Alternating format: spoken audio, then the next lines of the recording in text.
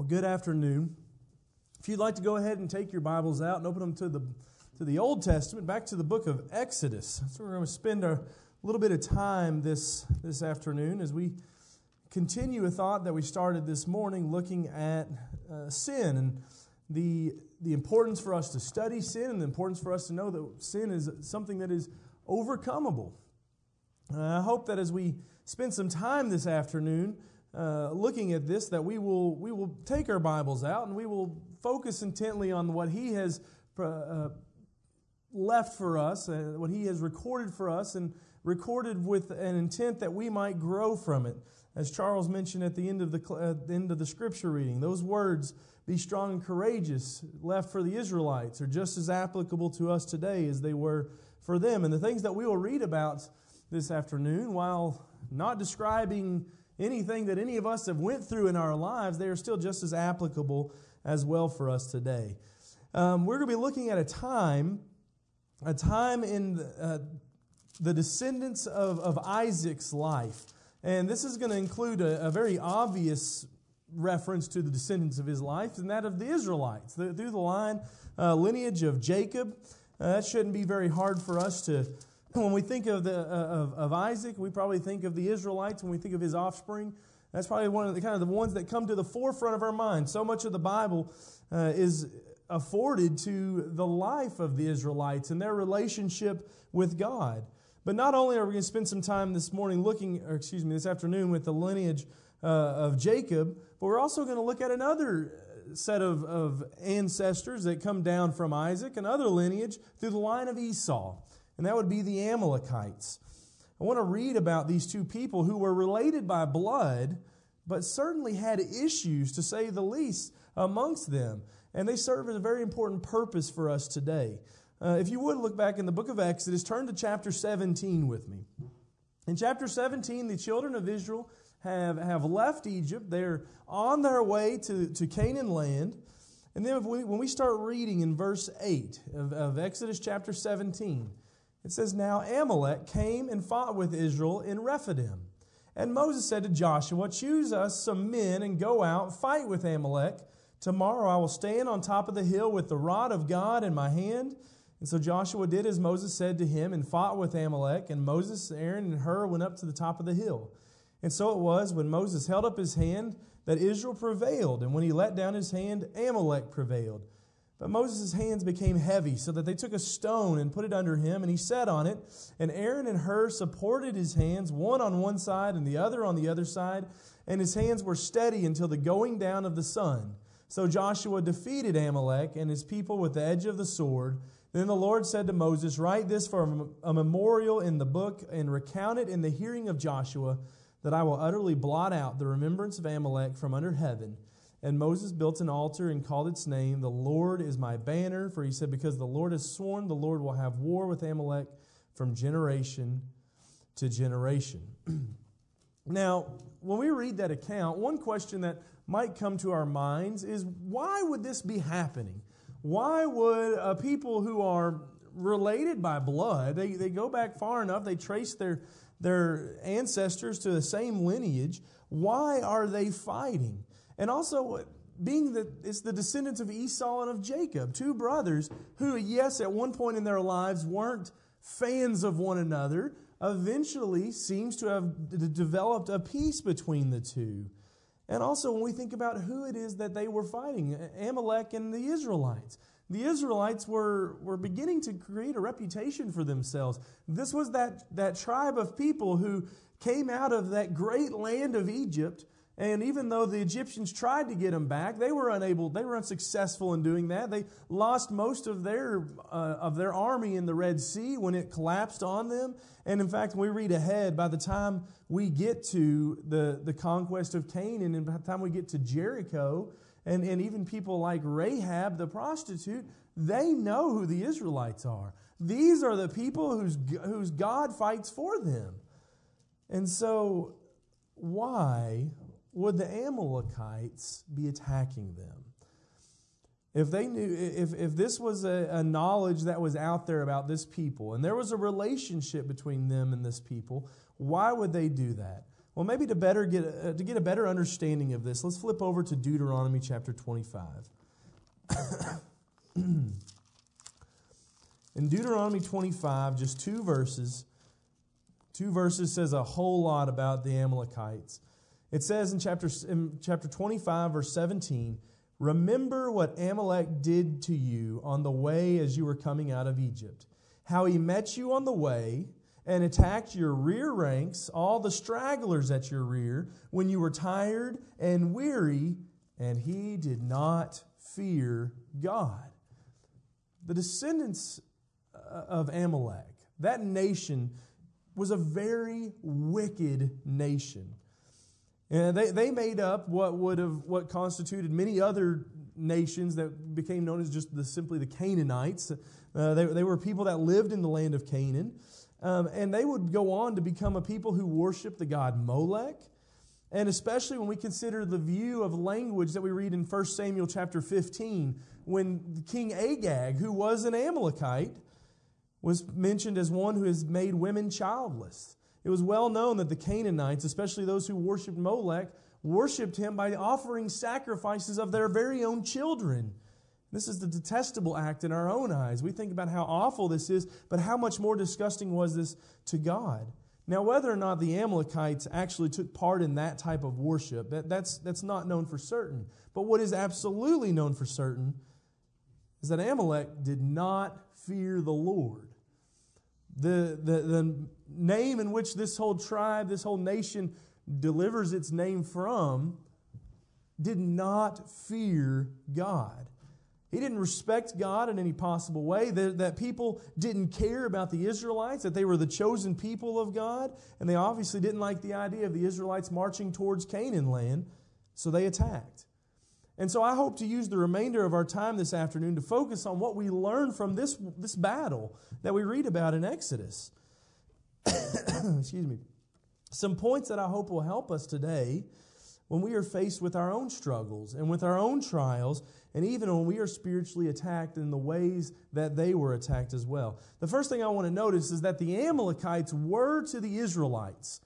They were comparable to the Israelites in the same way that sin and Satan is comparable to the Christian today. As we already mentioned, the Amalekites did not fear God. They weren't concerned with God's laws. They weren't concerned with God's people. And they certainly weren't concerned with His will. They were content to attack those who belonged to Him. They were content to discourage them along their way. And they were content to kill them if need be.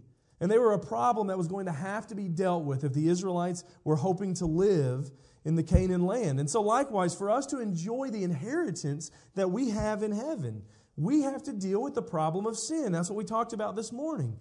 Satan stands opposed to God. He doesn't care about God's law. He doesn't care about God's chosen people. And he doesn't like the idea of them marching to Canaan land, marching onwards to heaven. So what does he do? He attacks them the same ways that the Amalekites attacked the Israelites. He wants to discourage us from continuing on. He wants to make us turn back to Egypt in a figurative sense, back to the slavery of sin. He wants to spiritually kill the children of God. And if we give up, if we give in, that's exactly what we can expect to happen. We mentioned Romans 6:23 this morning, so we won't go back and read it again. It said there, the wages of sin is death. But like the Israelites, we need to understand something about this fight. And that is the Lord was fighting on their side. And the Lord is fighting on our side today. We talked about this morning. We can be victorious. We can defeat Satan, but we must choose to fight the battle. The Israelites, they couldn't run away. If you remember what we read in Deuteronomy, they were being attacked from behind. The Amalekites were coming up behind them, so they just couldn't decide that we're just going to try to run off because they would just keep picking them off. They also couldn't pretend like nothing was happening. Maybe they'll just go away if we just keep marching towards Canaan. They would eventually pick them all off. So they had to make a choice. They needed to turn and they needed to fight.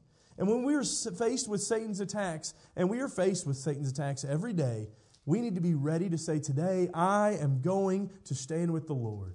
Today I am going to fight back.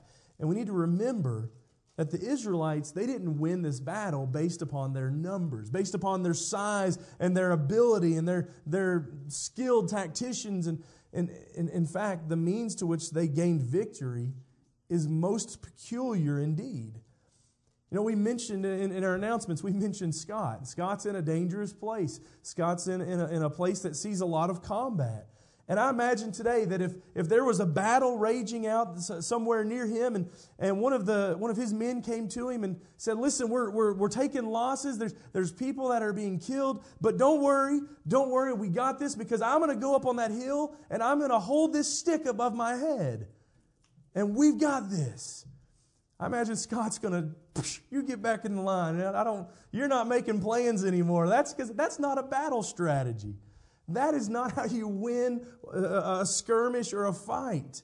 Whenever you think of a battle, you say, I want the element of surprise. I don't want them to know what's coming, or I want it to move very quickly so they don't have a chance to react, or we have to be very violent in our action. These are battle strategies. Holding a stick above my head on a mountaintop is not a battle strategy, and it makes no sense in a physical battle. But again, as I said, this was a peculiar victory for the children of Israel. And this was not a physical battle that was necessarily in need of winning. They were physically at war, but spiritual lessons were being learned, and the victory, or maybe better said, the battle, belonged to the Lord. How many times then do we look at battles that we are forced to face today? We need to understand that the battle belongs to God. The world is constantly turning away from the truth and turning to apostasy. They think that they are following God, and more and more and more they are following their own desires. They are following what man has made and what man has come up with. And we have to be ready to stand and to face that. And our brethren are having sometimes different views. And sometimes those different views are on very important things. But a lot of times those different views are on opinions. And Satan loves to take an opinion and take two brethren and pit them against one another and have them just tear and claw one another to pieces. But we need to turn and we need to face that. How many times do we see families under attack today?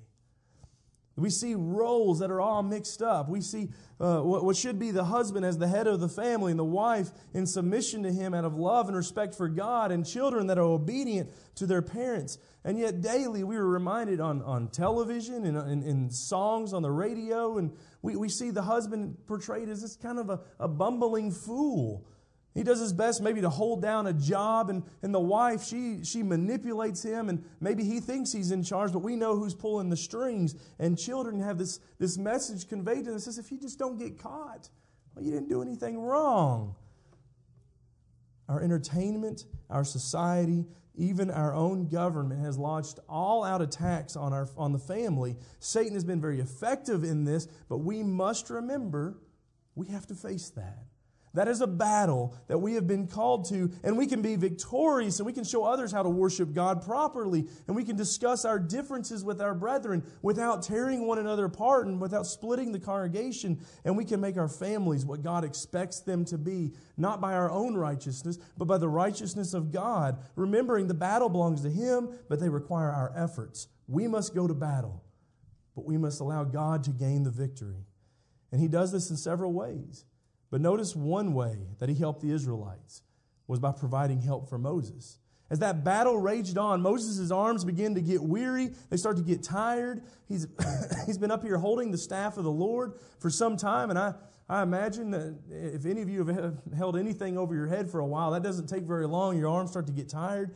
He's been taxed during this war. And so here comes Aaron and Hur to help. They provide support. They give him something to set upon. They hold his hands up during the fight.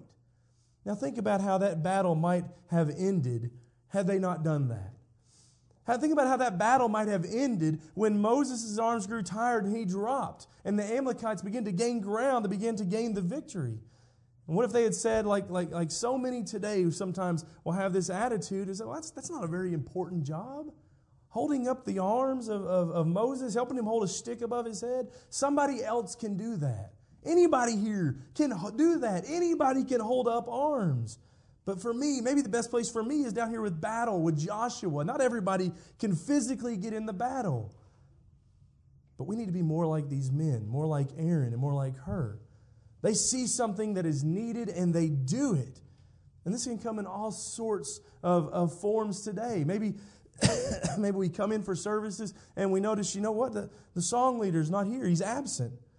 And maybe we would say to ourselves, well, why is he late? Why isn't he here on time? Doesn't he know things run smoother whenever he gets here on time? Doesn't he know that there's less confusion? And maybe these things are true, but what should we do? We should say, look, there's something I can do. There's some way I can help. I can hold his arms up by volunteering to fill in if he doesn't make it. And I'll lift him up when I see him. I'll find out what's going on. Maybe there's some way that I need to be able to encourage him or to help him. Maybe we see a widow that's in need of visiting. We see a card that needs to be sent to someone who is sick or a visitor. Instead of saying somebody needs to do this, we have the attitude that says, I can do that. I can help. We need to have the attitude of Aaron and Hur and say, I'm going to be the one to do this. Because too often we're tearing each other down. And maybe it comes in the form of we don't agree with whoever was preaching that Sunday. I don't agree with what they were saying. And so maybe on the way home or behind their backs, it was a terrible job during the lesson today. Whoever was teaching the class, I just have all sorts of problems with that. Or whoever led the prayer or the song service or presided over the Lord's table. And whatever act of service you want to choose, you say, you know what, I didn't like that. I didn't like the way that was done. I didn't like what they said, and it must be wrong.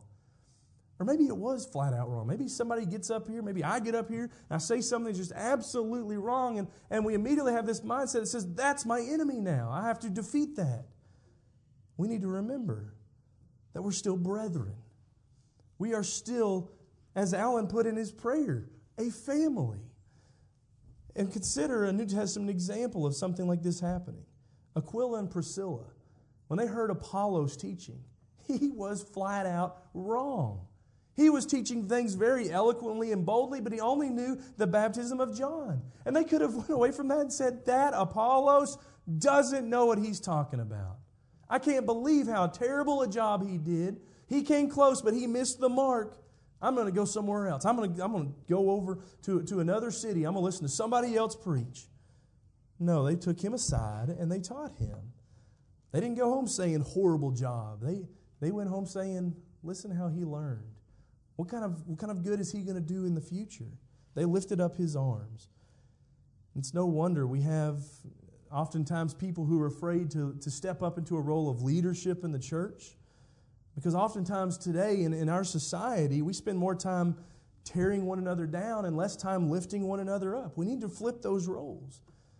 But also we would do well to remember that it involved more than just Aaron and Hur holding up the arms of Moses. Because Moses had to fit into that discussion somewhere. He had to let them help him as well. He had to accept the help of Aaron and Hur. He could have said, no, I've got this. Listen, do you forget who I am? I'm Moses.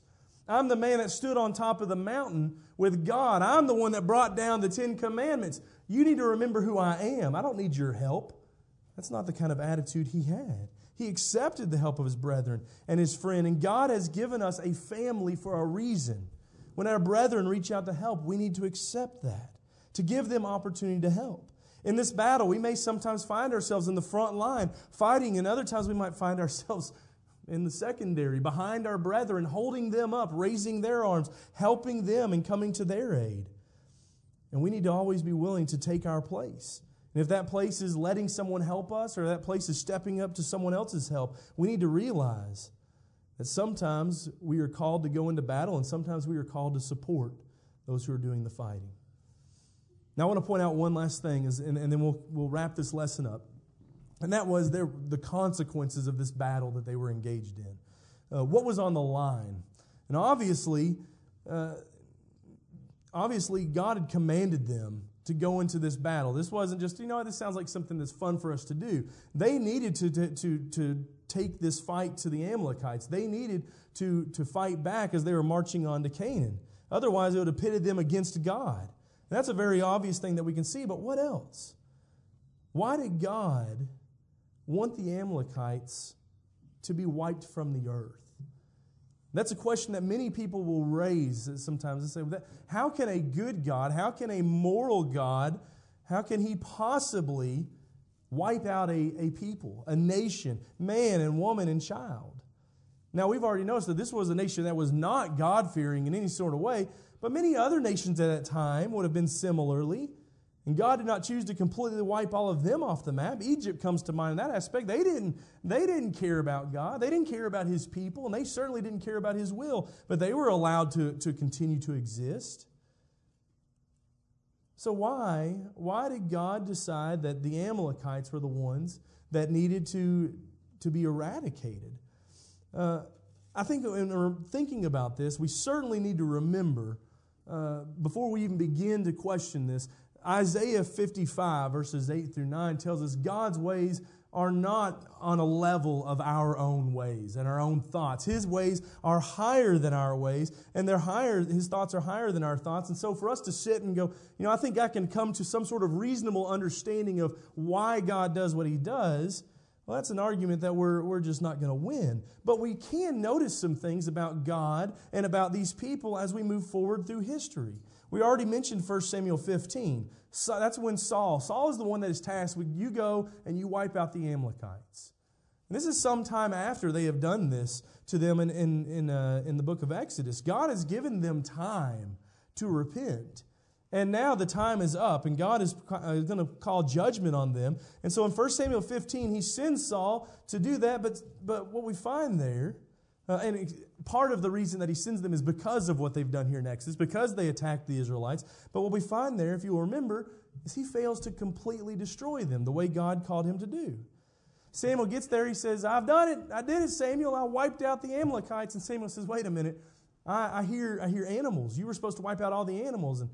And there's even some people here and a king. What are you talking about? You wiped him out, all the Amalekites. He failed to completely destroy them. And thus, for doing so, he was rejected by God. And then that leads to David becoming king. And David later would kill all the Amalekites, save just a few hundred young men that escaped. And by the time the Jews go into captivity, many years later, when the Jews are taken into captivity, the Amalekites, they're a people that really aren't a people anymore. There's just a handful of Amalekites left here and there. And that brings us to the book of Esther. I want you to turn over there with me to Esther chapter 3. Remember, we're considering this question. Why did God decide that the Amalekites needed to be dealt with? In Esther chapter 3, read the first 5 verses with me. It says, after these things, King Ahasuerus promoted Haman, the son of Hammedatha, the Agagite, and advanced him and set his seat above all the princes who were with him. And all the king's servants who were within the king's gates bowed and paid homage to Haman, for so the king had commanded concerning him. But Mordecai would not bow or pay homage. Then the king's servants who were within the king's gates said to Mordecai, why do you transgress the king's commands? Now it happened when they had spoke to him daily, and he would not listen to them, that they told it to Haman to see whether Mordecai's words would stand, for Mordecai had told them that he was a Jew. When Haman saw that Mordecai did not bow or pay him homage, Haman was filled with wrath. If we are to continue reading in the book of Esther, we would see that wrath isn't just against Mordecai. It's against all of the Jews. In fact, he devises a plan to completely eradicate the Jews out of existence. But did you notice back in verse 1 who Haman was? The Hammedatha, son of Hammedatha, the Agagite. He was a direct descendant of King Agag, who Saul had let live, who had come through the lineage of Amalek. He was an Amalekite. Haman hated the Jews. And Saul had failed to follow God, to follow His words, and now the whole lineage through which the Christ was to come is in jeopardy. Satan is using this as an opportunity. We read about that in the book of Revelation as the dragon tried to devour the child. He's using this as an opportunity to snuff out the line in which God has promised the Christ would come. And what this goes to show us is one last and very important note. Sin, If you remember, the Amalekites represent to Israel a lot what sin represents to the Christian. Sin, when left alone, doesn't go away. In fact, oftentimes it gets worse. A lie, something that is so small but illustrates this point so greatly. Something that starts out small, yet unless repented of, will continue to grow, as usually we must cover one lie with another to keep from being found out. And as it grows, and as sin grows in our life in the same way, it will multiply. We talked about this morning, it will harden our hearts. That emotional guilt eventually starts to go away. We don't start to not feel bad for what we've done, and eventually the wages of sin is death. Eventually it kills us. God's desire is we don't give it that chance. We are told to put the old man to death in Colossians chapter 3, and we can't do that the way that King Saul tried to put the Amalekites to death. We can't say, oh, but these are the parts that I'm going to keep. I put all of it to death, but I kept this part and I kept this part over here. We can't do it the way Saul did. We can't pick the parts of the old man that we will keep. God says completely remove it from our lives. Baptizing ourselves, when we are baptized with Christ, raising to live a new life. And in that new life, we must stand at the ready every day to fight Satan, to fight his efforts to drag that old man back to us. So what does all this mean to me? When I consider the Amalekites and the Israelites, what does that mean to me today? What lessons do I learn from the battle between the Israelites and the Amalekites? I learned the way that Satan often attacks. It's still the same today as it was then. He attacks in an unprovoked manner. He attacks in a cowardly way, and he preys on the weak. The things that we have are pretty well under control. Alcohol is not a big issue for me, and I'm not too worried about the temptations that Satan's going to put in front of me in the form of alcohol. I'm still on my guard, but I'm not too worried that that's going to be the way he attacks me. He's going to find the ways that he knows I am weak, and the ways that he knows that I struggle. And that's where Satan will often attack. And God provides a way to defeat him by raising up his people. He raises up his people through baptism, to give us the power of the blood of Christ to be forgiven for our sins, as we talked about this morning, to give us the power to be aided by God during this attack. He also raises us up through the offering of a line of communication with him in prayer. We are not alone in this battle. When Satan begins to attack, we need to begin to hit our knees, to pray to God, to ask for his strength. And we will grow tired. No doubt about it. Just as Moses grew tired holding that staff above his hand. But we must remember the battle belongs to the Lord. The victory belongs to God. And he helps us. And he has provided us a family, a institution within his church to support us. But God wants us to eradicate sin from our lives. His ways are higher than ours. We don't have to try and fully understand them. But we need to trust them. And we need to follow them. And like Saul, we can't fail to completely remove sin from our lives. The Amalekites were to Israel what sin is to the Christian. They were a constant threat and a constant problem through many years.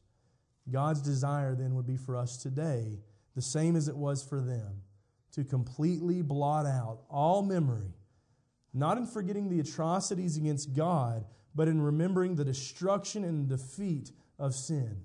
And both of these are possible through the power of God. This afternoon, if you desire to be victorious over sin, then I would hope you would consider what we have talked about today. Consider the power of the blood of Jesus. Consider the power of the help of God. Consider the lessons that are learned from the battle with the Amalekites.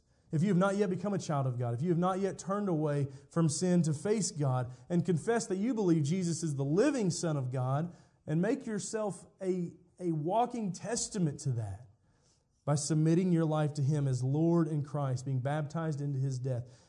If you have not done that this morning, you are not winning the battle with sin. But that can change. You can step up to that. You can be raised up to that. You can have the power that God provides for that. And it starts with our walk with Jesus, and it starts today. If there's some way in which we can help you this afternoon in beginning that walk, I would encourage you, please let it be known right now as you stand and as we sing.